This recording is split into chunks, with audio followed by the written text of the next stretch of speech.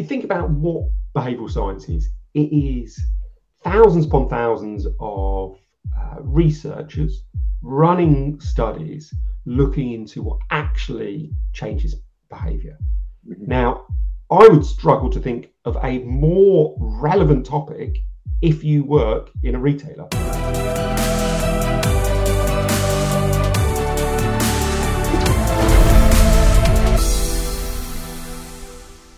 Good morning and welcome to the Innovate Podcast. We're delighted to have Richard Shotton, behavioural scientist extraordinaire, as our guest this morning. Richard is the author of The Choice Factory, which is a book that has influenced me personally and a number of things here at Viper in terms of how we consider behavioural science and how we apply it to the field of product innovation. And delighted to be talking to Richard today. So Richard, welcome. Oh, very nice to see you again. Richard, just to start with, tell the listeners a little bit more about yourself in terms of your background and how you got into behavioural science, first of all. Okay, so background's been working in marketing, and in terms of how I got into behavioural science, back in 2004, I think it was, I was working on a project for the NHS, and I happened to be reading Malcolm Gladwell's book, The Tipping Point, at the same time. Right. At the back of that book, there's just a page or two on a 1960s psychology experiment by two American psychologists called Latané and Darley. And in it, they come up with an idea called the bystander effect. So essentially, their experiments show that if you ask loads of people for help, there is a diffusion of responsibility. If you want to get someone to help you, better to ask an individual. So read that experiment and I thought, well, wait a minute, this is really applicable to the challenge we have at hand. At the time, we were trying to encourage people to donate blood, and the standard tactics go out and say, blood stocks in England and Wales are low, please donate. But according to Latané and Darley, we'd be victims of the bystander effect. We're asking everyone to help. So the chances are most people think, well, I'm going to leave it up to my neighbour. Why should I go through the pain and hassle of donating? Right. So I spoke to the creative agency, told them about this experiment and made a very simple suggestion. Said, look, why don't we stop saying blood stocks are low in England, please donate? Why don't we tailor that message to wherever the audience lives? So if you're in Basildon, you might see blood stocks low in Basildon, please donate. Now, it's a very crude application, very simple application, nothing clever or creative about it. But what was interesting for me was the performance of those ads went up by about 10%. So cost per donation dropped by about 10%. And when that happened, I kind of thought, well, okay, this one experiment was super useful, but what about all the others out there? And what I've been doing ever since really is trying to take findings from academia, well-known ones or lesser-known ones, and think, well, how could you apply this experiment that's been run in robust conditions? How can you apply it to a sales and marketing challenge? And that was 2004, and essentially I haven't looked back since. I've been hooked on the topic ever since.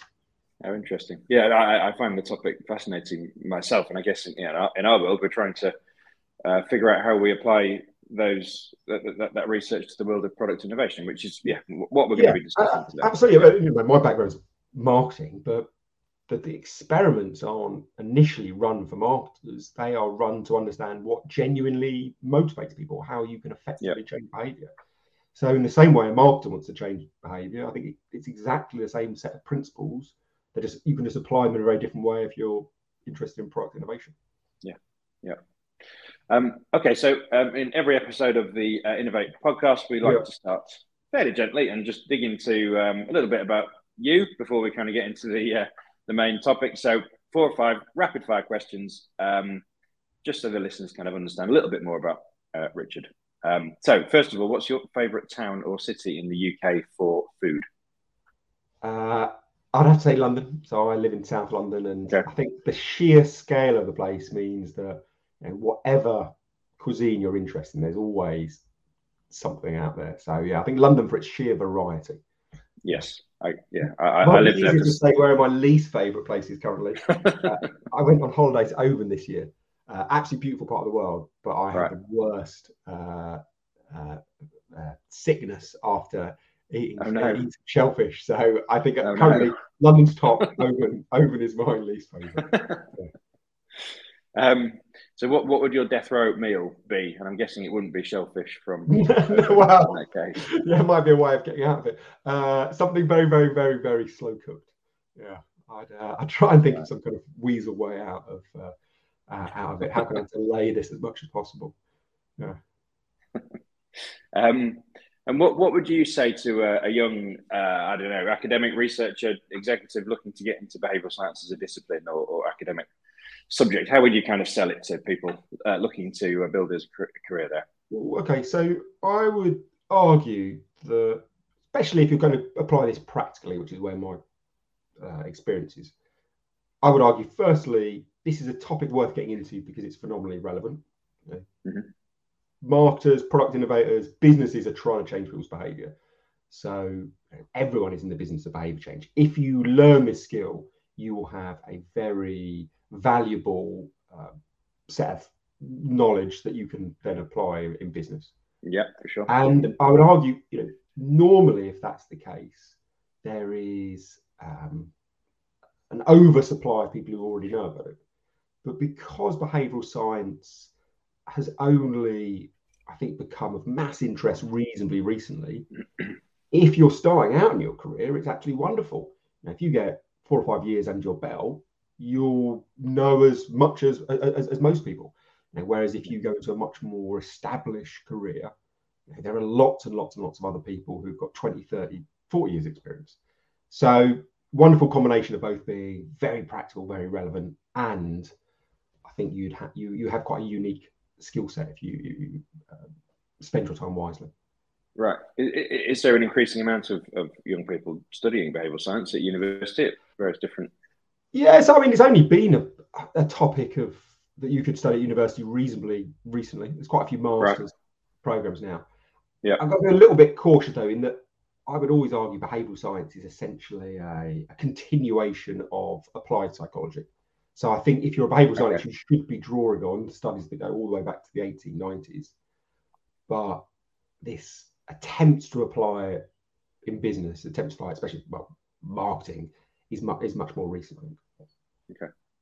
And it's probably worth, we can't make the assumption that all of the listeners to this podcast know, let's say, anything about behavioural science. Just the very kind of basic concepts, as I describe them, which is probably quite badly. You've got system 1 thinking and system 2 thinking. Just describe those two ways that the kind of brain operates. If I was going to try and describe behavioural science in a sentence, I would essentially say it's the study of how people actually behave rather than how they claim to behave. Mm-hmm. And if there is a broad theme to this topic, it's that people are overwhelmed with decisions during the day. Mm-hmm. So they don't have the time or the energy or the wherewithal to weigh up those decisions in a fully considered way. And instead, they rely on what psychologists call heuristics, or what we might just call quick rules of thumb, to make decisions in a fast way. So the argument is that people are cognitive misers, that thinking is effortful, it's energy intensive, and therefore we try and ration it. And one of the ways we ration it is using these quick rules of thumb for speedy decision making. Now, those rules of thumb are prone to biases, and if we're aware of those biases when we're designing our products and we're designing our communications, we can essentially work with human nature rather than against it. So, right. Okay. One example, one of these heuristics is an idea called social proof. We tend to copy what others do. So if you tell people or make your product appear like it's popular, it will become more popular still.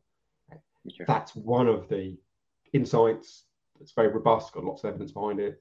Certainly practical marketing, product innovation implications.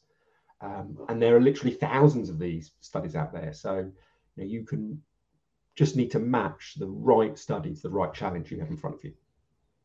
Okay. So applying that to the world of product innovation and I guess getting into the kind of the meatier topics for today, do you see much evidence of behavioural science being applied to product innovation, or do you think those two applications are pretty nascent in their combination? Oh, absolutely. I mean, I think maybe the classic example that people might be familiar with, I think it's a really good example of showing a behavioural insight in a piece of product design, is Nespresso. So there's a principle known as price relativity, which is essentially the idea that when people weigh up prices, they don't do it in an absolute sense, they do it in a comparative sense. So nothing is good or bad value. It's only good or bad value when it's compared to something else. Now, that principle, I think, has been applied amazingly by Nespresso and many, many other brands, but Nespresso is probably the best. You could argue that if a lesser team than Nestle had designed the product, what they probably would have done was stick those coffee granules into kilo bags and sold them on the shelves of Sainsbury's. Now, if they'd done that, and let's say they sold it at the same per gram price they do today, a kilo of Nespresso is about £100, give or take a bit. Right. Now, £100 bag of coffee, if you came across that in Sainsbury's, there's no way you're going to ignore a £15 bag of Dow Egberts and take that home. You would feel morally reprehensible, probably. It'd feel absolute rip-off. Yeah. But what they did, of course, was not sell their product in that manner. They sold it in pods. A pod gives you a cup-size serving of coffee. And once you see a cup-size serving, your natural comparison set changes. It's no longer Dow Egberts or Cafe Direct. It's no longer other bags of roast and ground coffee. When you think of cups of coffee, the comparison set is Starbucks or Cafe Nero. So suddenly the 60 or 70 pence that Nespresso want for a pot of coffee looks like it's amazing value compared to the £3 that Starbucks want for a flat white. Yeah. But 70 pence for a pod, £100 for a bag, it's exactly the same per gram price. But one feels like a complete rip-off, one feels like an absolute bargain. Yeah. That to me is a brilliant and creative use of a very well-known psychological bias. And you could argue Nespresso have made billions of pounds from that tactic. So yeah, I do think product innovators, product designers will be harnessing these biases. Some of it will be actively and purposefully. They'll go out and look for experiments that can help them. Other times, though, I think if someone is a very good creative, very good designer, they're often remarkably well attuned to how people behave. And it might be that they have just noticed these ideas in their dealings with people, and not seen the academic evidence. And often practitioners get to some of these ideas before the academics do. Right. So there's an amazing set of experiments called the pratfall effect from Elliot Aronson. So it's essentially this idea that we prefer people or products who have a flaw. And he ran his first experiment to this idea in 1966. But back in 1959, the creative director Bill Bernbach came up with this quote: "A small admission gains a large acceptance." And what he meant by that was, if you tell people a problem with your product, they'll often believe your other claims much, much more. And he, or at least his agency, put that into practice with things like VW, ugly is only skin deep, America's slowest fastback, or Avis 1962, we're number two, so we try harder. They were applying this idea of the pratfall effect, admitting a flaw to gain greater believability, 6-7 years before the academic had ever published his data. So yeah, I think there will be designers using these ideas, either absolutely and directly inspired by behavioural science, or the best designers, I think, will know many of these ideas intuitively. Yeah. I find the Nespresso example very powerful. We were doing some behavioural science research right at the start of the Viper journey, so probably 7 or 8 years ago now. And the academic that was advising us at the time, he talked constantly about context matters. So, people's behaviour in response to, kind of similar products, whatever it might be, can be completely different in very different contexts. And as you say, you're very happy to pay £3 now for a coffee in Starbucks, whereas if that same price ratio was applied in Tesco when you were buying your jar of instant coffee, it would be ludicrous, and no one would go anywhere near it. Yeah. Sorry, go on. It's effectively the same thing in different packaging. Yes, yeah. Although I'm not sure if Starbucks would like to compare to instant coffee, but maybe to compare to roast and ground. Yeah. But the only thing that's probably worth stressing is, I think that Nespresso example is quite well known, and I wouldn't want people to think it's just Nespresso that does it. If you go around the supermarket, you start to see this again and again and again. I think the more recent example of someone who's applied this idea is Seedlip.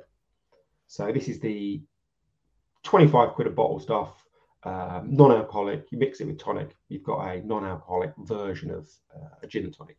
Yeah. Now, everything they do with that brand is about making the comparison set in people's minds craft gins. So you look at the bottle and it's got this wonderful kind of Victoriana design. It looks like a craft gin. It's in a gin-shaped bottle.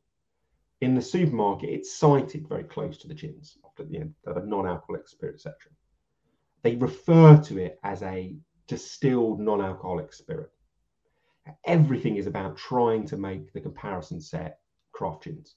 So when they go out and charge £25, people think, okay, well, I would pay £30 for a craft gin. I'm getting a £5 discount. That's fairish. It doesn't have any alcohol after all. And people buy this stuff. But you could easily imagine a hypothetical world in which someone had created this spirit, but they had decided, okay, well, or Tesco's had told them, no, we're putting this stuff in the cordial aisle, and maybe it was sold in a plastic bottle, day-glow colours, and it's between Robinsons and Ribena. Yeah. Now, even if this stuff tastes like the nectar of the gods, even if it was absolutely amazing in terms of its taste, there is no way in that hypothetical world that anyone would spend more than £5 or £6 on it, because their benchmark comparison price would be a £3 bottle of Ribena. If it tasted amazing, they might pay double that amount, but they're not going to pay 10 times the amount because it would transgress fairness norms. So absolutely, you've got examples like Nespresso, which made billions, but Seedlip, I would say, is a smaller, probably I'm sure they made millions out of this, but a smaller example of the same principle. Shift your comparison set, and you can shift people's willingness to pay by absolute orders of magnitude. Yeah, that's really interesting. So for the lesson for retailers there, if they want to add more value into particular categories that might have seen price deflation over a sustained period of time, is effectively kind of reframe it and recreate it and physically move it in the it could be through design, citing, just how you introduce the product to people. And I've kind of talked about case studies so far, and that's always a little bit dodgy because they're not running academic experiments. They are launching a product, and there are often multiple variables that change at the same time. But I did an experiment with King Cobra. I don't know if it's still around. This was about 7 or 8 years I did this. But if people haven't seen it, it's like Cobra Lager, but in a bigger bottle. And it's 750ml bottle, and I think it was about 7 or 8%. And we got people to try this beer alongside other beers. And we tried a little bit of subterfuge. We didn't tell them why we were running the experiment. They thought they were just rating various different beers and comparing the quality of the taste. And what we found, I can't remember the exact numbers, but let's say people were prepared to pay £3 for this beer when we asked them, what they thought it was worth. Yeah. Next group of people, exactly the same setup, range of different drinks, tasting them all, saying how much they're prepared to pay, how much they like the taste. But this time, the King Cobra was served alongside bottles of wine. And what we found was when people this is a different group of people, when that different group responded on how good value they thought, or what they were prepared to pay for King Cobra, the average answer was saying like £4. What we think is happening here is by changing the reference set, the benchmark people are prepared to pay changes. So when it's served with wines, people at the time probably thought £5 was a fair amount to pay for a wine. They recognise King Cobra is not as strong. It's a beer after all, so they reduce down. But they don't reduce it that much. Just go to about £4. Yep. Whereas when people had the Cobra served with beer, maybe the price they're prepared to pay bottle is £2. They recognise King Cobra is in a bigger bottle. It's more alcoholic, so they're prepared to pay more. They adjust upwards to about £3. But the key point is people take that benchmark and it affects their later estimations. They use it as an anchor. They adjust from that anchor, but they tend to not adjust far enough. So even when you strip back all the other variables, you just focus on this context of consumption, we can see in very controlled circumstances this idea of price relativity happening. It's very interesting. So you've referenced 2 or 3 biases so far, things like anchoring and framing and relativity. If you were kind of training or mentoring a product developer on behavioral science, so someone who's spending their days, developing product innovation and thinking about products to bring to market, what would the 2 or 3 kind of biases that you would really try to ingrain in them be, and why, I guess, and what's the relevance to innovation? Yeah, of course. So discuss price relativity. I only just touched on social proof, and that might not at first glance look like it's relevant for product design, but I think it definitely is. If people aren't familiar with this idea, we mentioned earlier that it's essentially a description of the fact that people are a herd species. We copy what others do. Mm-hmm. Now, there's lots of academic evidence for this. One study, for example, by Kees Keizer in the University of Groningen, he finds an alleyway where there are lots of bikes parked in Holland, and he puts flyers over the handlebars, and he monitors whether people put the rubbish in the bin or they just chuck it on the ground. Now, what's quite interesting is in his experiment, he sets up 2 different scenarios. First scenario, before he puts the flyers on the bikes, he cleans the alleyway. So he makes it look as if most people are responsibly putting their litter in the bin. Right. And I'm trying to remember back. I think, let's say it's roughly, we're within 5%, 30% of people in that scenario chuck their litter on the floor. Next scenario, a different group of people, different time. He purposely makes the alleyway look messy, sprays some graffiti on the walls, chucks some litter on the floor. In that scenario, he set up a social norm where it looks like most people litter. And about 60% of people litter in this scenario. So depending on what we think most other people are doing, we're seeing this doubling in terms of littering. If it looks like it's a normal behavior, lots of people do it. If it looks like few people are littering, most people don't. So a subtle cue about the popularity of a behavior can change how likely people are to do it. Okay. Is that what some of the beauty brands would do on their advertising, where they say 9 out of 10? Oh, yeah. So that to me would be a literal application. If you go out and you say, we're Britain's most popular lager, 9 out of 10 customers recommend it. We've got 10,000 5-star reviews. That's literal application to social proof. And marketers do that quite a lot. Maybe not as much as they should do, but they do it quite a lot. I think you can take that underlying principle, though, and apply it to product design. Mm-hmm. And the application should be, how can you make your product look as popular as possible? Often products, when they're used, they are invisible. No one notices. I think the job of a product innovator is to think, how can we make our product look become much more visible? Mm-hmm. So recent-ish example from Britain, fintech sector, someone applying this is Monzo. Yep. Think back to the time you've been in a cafe.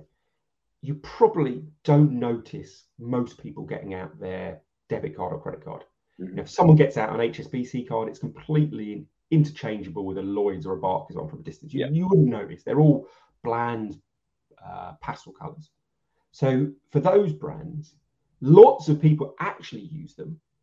But what actually happens doesn't matter. It's the perception of popularity that matters. Mm-hmm. You don't notice that behaviour. Compare that with Monzo. Now, they have made their card utterly unmissable. It is this bright pink card. They call it hot coral. If anyone gets out a Monzo card in the queue, you're going to notice your eyes are attracted to that ridiculously day glow colour. So they have made a behaviour that most competitors allow to be invisible. They've made it visible. Now, they look much more popular than they are, and that will set in train a virtuous circle of social proof. So Monzo have used distinctive colours, but there are lots of other ways to appear more popular than you are. You've got to think, for your product, do as many people as possible know the product is being used? How can you make usage noticeable? Because the default is often that it's hidden away. So yes, I think social proof is an absolute must for any product innovator. How can you make your product appear more popular than it actually is? Okay. The other one, you mentioned a couple. One other area might be worth thinking about is not just creating a desire to use the product, but creating a associated moment for the product use. Right. There's an idea that psychologists have called the intention to action gap. If you just motivate people to want to do something, it's not particularly effective. And many of us are motivated to exercise, to stop smoking, to eat healthily. Very few of us actually do it. If you just increase motivation, it doesn't have a huge effect on actual behavior change. So psychologists call this the intention to action gap. Now, there are a few experiments which suggest one way around that is to combine motivation with a trigger moment. So a time, a place, or a mood in which people associate with your product. So there's a lovely study by Sarah Milne at the University of Bath in which she shows if you motivate people to want to exercise, about 35% of the people in her experiment did so, maybe 38 actually. Right. If you motivate them and get them to say when, where, or with whom they're going to exercise, in her study back in 2002, I think 91% of people exercised at least once a week. What she argued is motivation is just kind of nebulous and vague. What you do is if you attach a behavior like exercise to a particular time, say Tuesday afternoons, when that time comes round, that acts as a trigger and it converts the vague desire into concrete action. Right. So a lot of the academic studies have been done on things like eating healthily or exercising, but this principle can be applied commercially. So I would argue champagne is brilliant at doing this. It's not just a wonderful tasting alcoholic drink. It's one that has a massive cultural association with a particular moment. Celebration equals champagne. Yeah. And I would argue their probably unprecedented success has been driven not just by the amazing quality of the product, it's also the fact that it has such a strong association with a particular moment. So yes, make your product desirable, but if you just rely on that, I think it's a bit of a gamble. What you really want to do is attach your product to a particular time, place, or mood.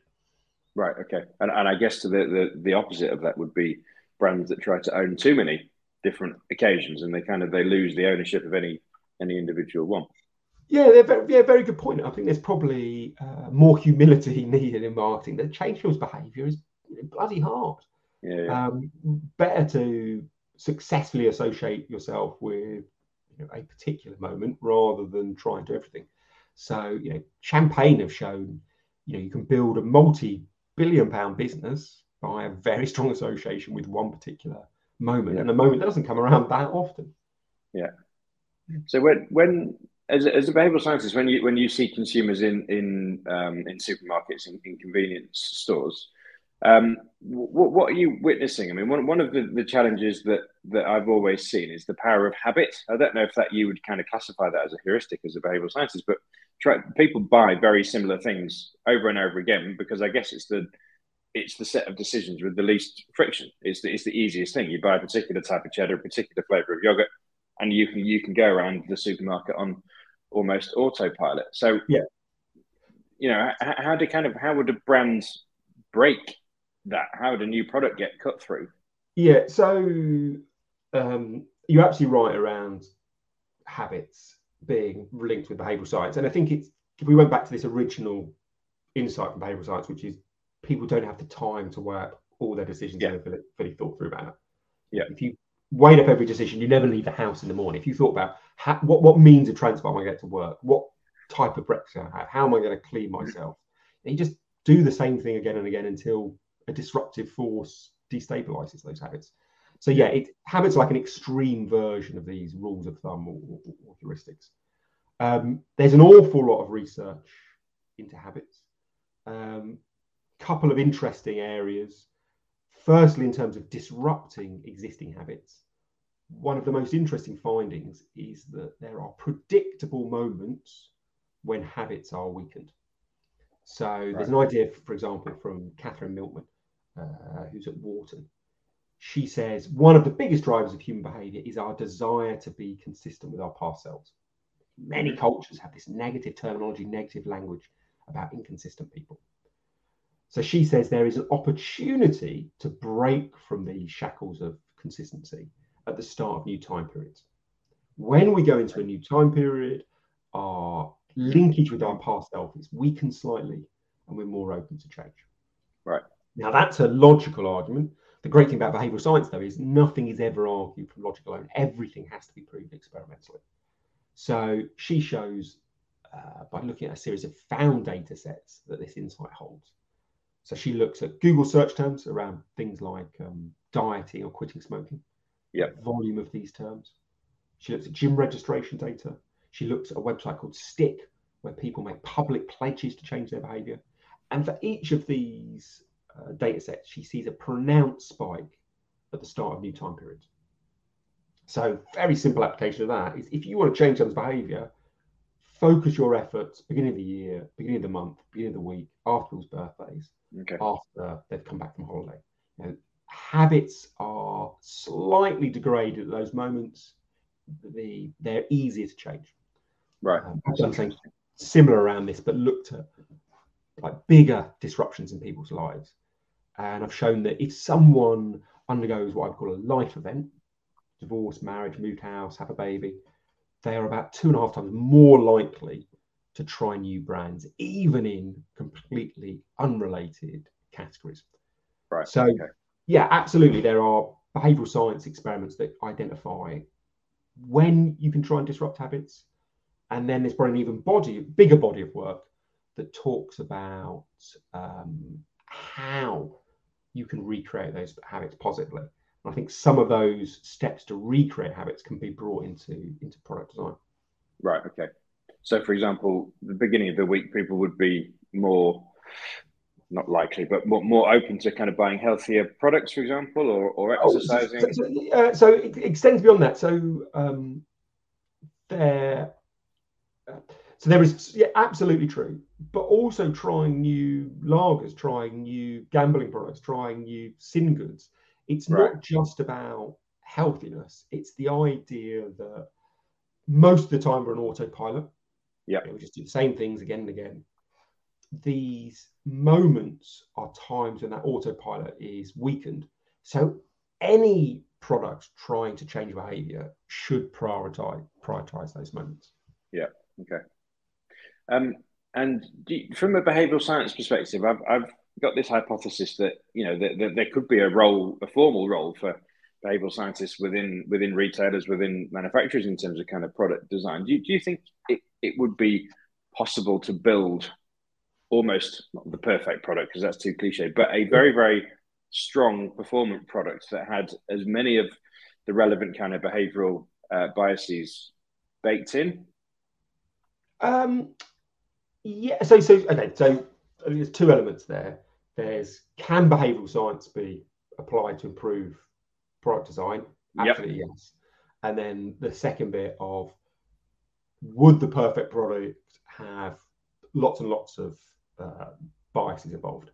And that I'm not so sure about. So on the first point, you know, I think if you think about what behavioural science is, it is thousands upon thousands of researchers running studies looking into what actually changes behaviour. Now, I would struggle to think of a more relevant topic if you work in a retailer. Literally, your whole job is trying to get people to change their behaviour. Pick your shop over someone else's, buy more of your stuff, pay a price premium. You know, literally, there are thousands of studies out there already that someone else has funded, that have been done by very credible academic researchers, that are done by a neutral group of people. They're literally sitting there on the shelves of libraries. All you have to do is, as a very first step, is take those findings and build on them and apply them to how you approach your dealings with consumers.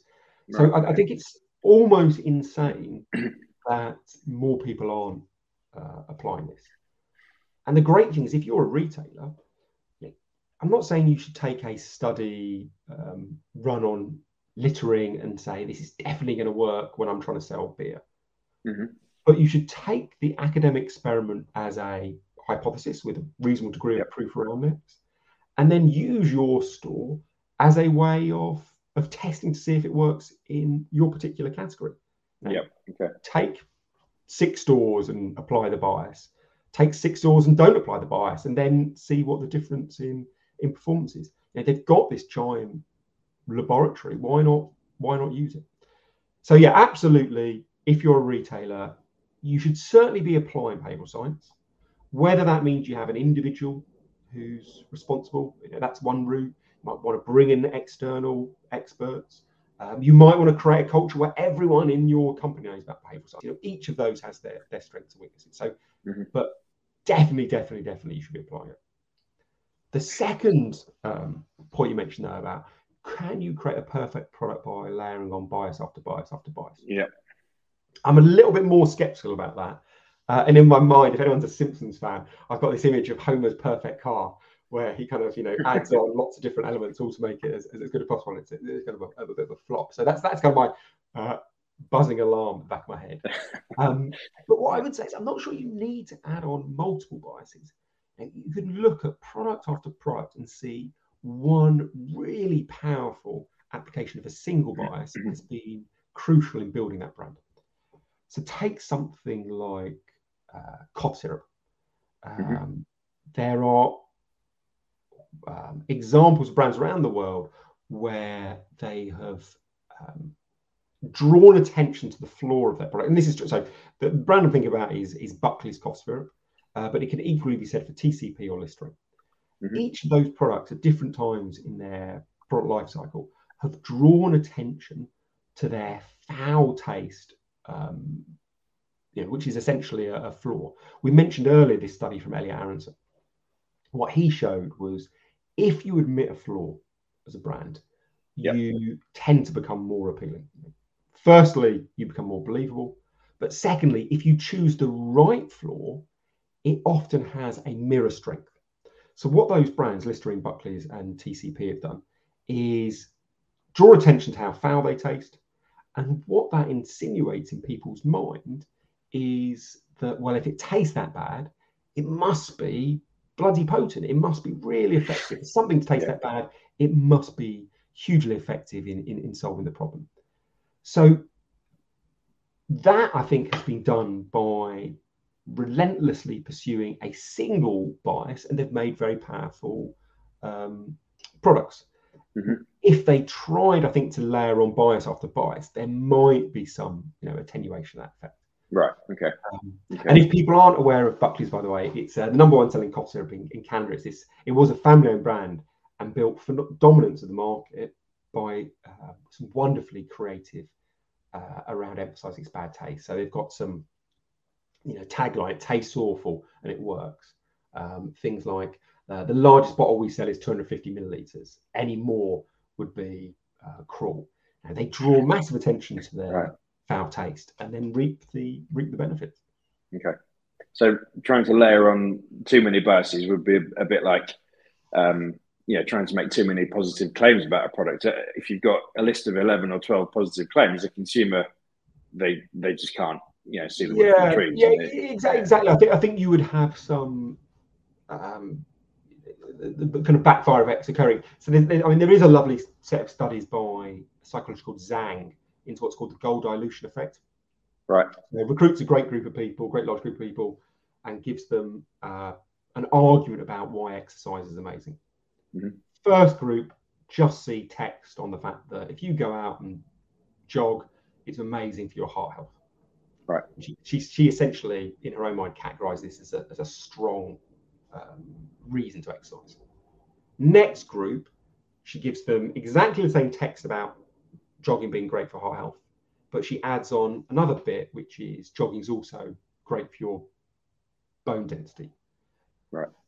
And she argues, this is a kind of mediocre reason to exercise. So what she's essentially given people is one great reason to exercise, other people a great reason to exercise, and a mediocre reason. Mm-hmm. What she finds is when she asks people later on, how good is jogging for your heart health? People who just heard the single argument believe it's better than those who heard the two arguments.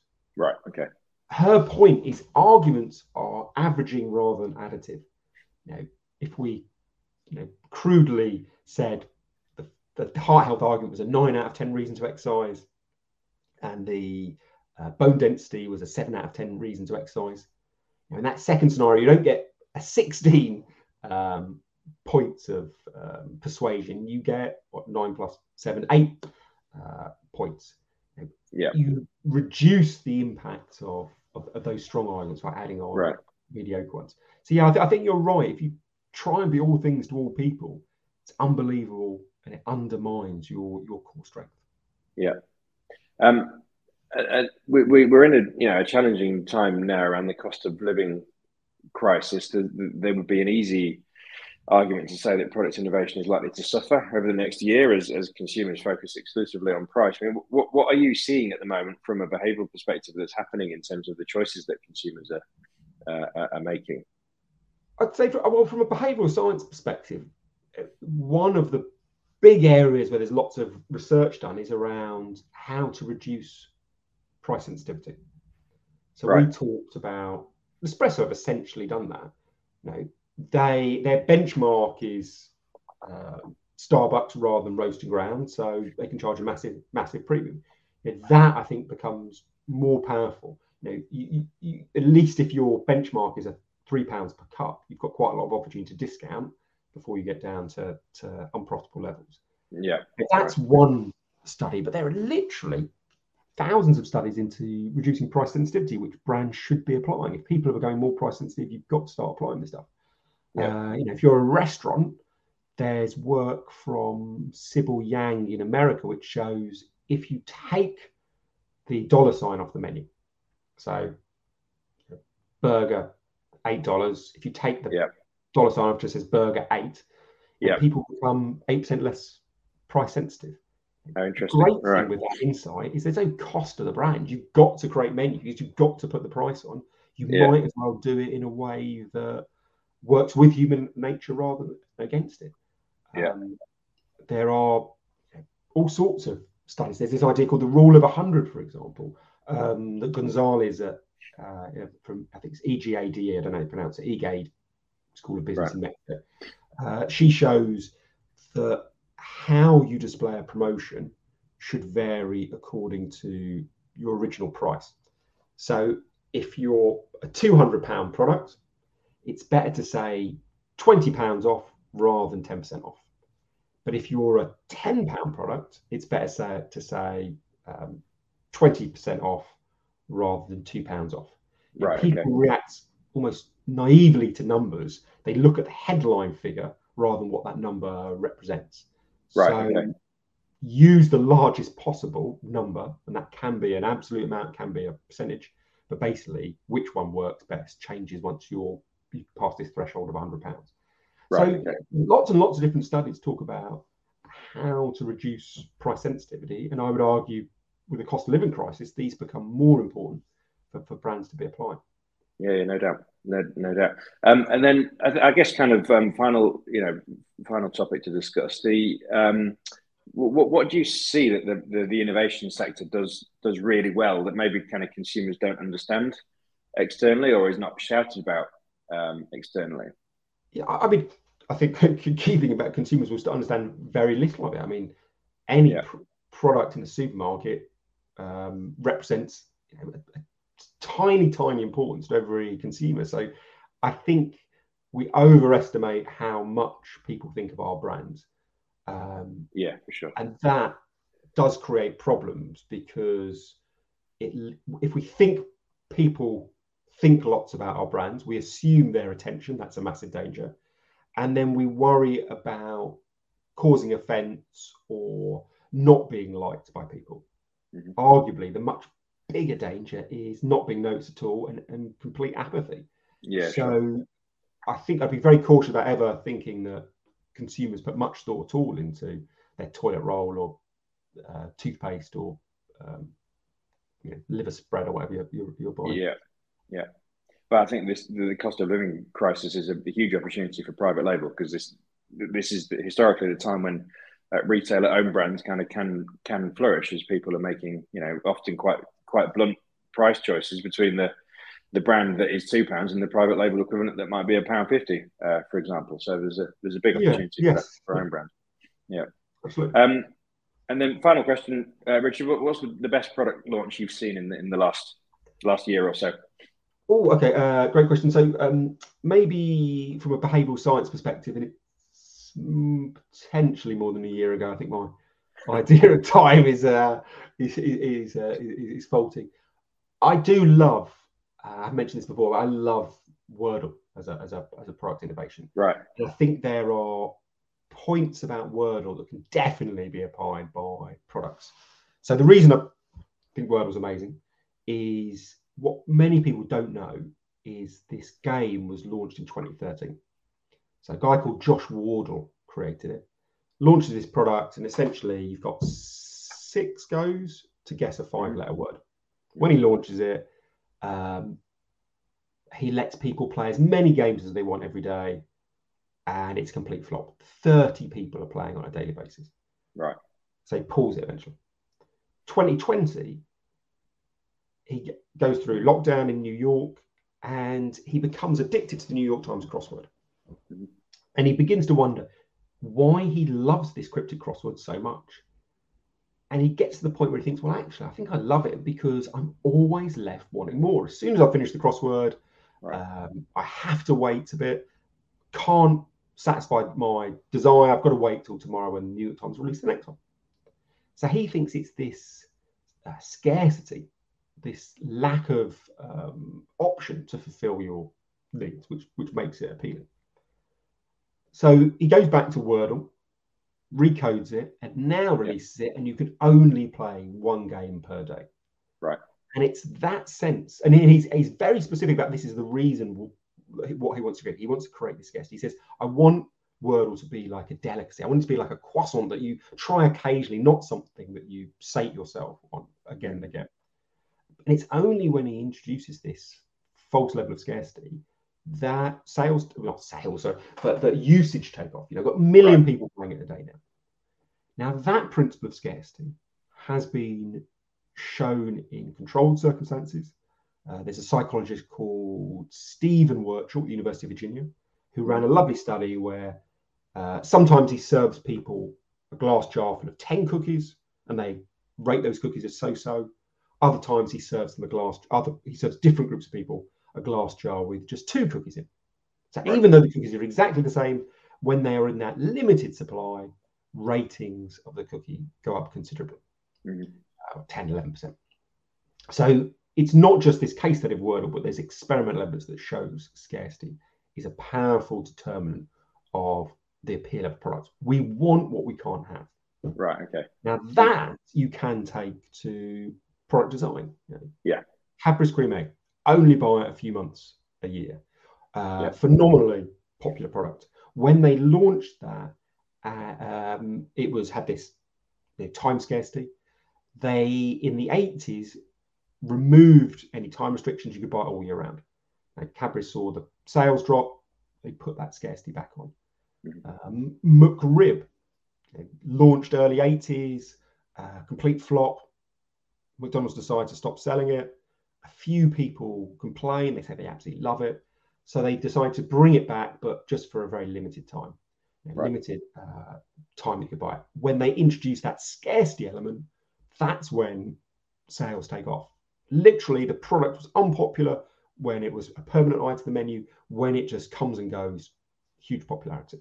Right. That's These principles of scarcity you can see again and again and again with products. You look at loads of tech products. Gmail, invite only to begin with. Facebook, invite only. Spotify, invite only. A huge number of products have embedded scarcity to generate that appeal, either at the beginning of their product lifestyle or on an ongoing basis. So yeah, I think Wordle for me is not just an amazing success, but it's got a behavioural insight at the heart that can be applied by far more brands. Yeah, it feels very, as you say, very applicable to mass market products. I mean, that scarcity is used by fashion brands relatively extensively. You've got collaborations now with people like Uniqlo, Times, glamorous French designer, and they only do 500 pieces of a few items, and they're gone within half a day. And then you've got brands like Supreme, which they only do limited edition runs of everything, and there's queues outside their stores constantly. Supreme almost have like a sadistic relationship with customers. I can believe they turn the website off for 4 months a year. You have to, they'll do a drop every Thursday of new clothes, 11 a.m. at the store. You have to win a raffle to get a place to go to the store. And if you don't turn up, they won't let you buy anything for the rest of that season. The scarcity is the absolute heart of that brand. And their popularity is to the extent that they sell house bricks with the word Supreme on for hundreds of dollars. They've used this principle of scarcity to create mental and financial value for completely anodyne products. Right. How interesting. Richard, we are sadly out of time. It has, as always, been fascinating talking to you. Yeah, I love it. Yeah, thank you. Thank you very much for appearing on the Innovate podcast. And we will no doubt catch up soon. Thank you, Richard. I hope so. Good to chat. See you soon. Thank you, Richard.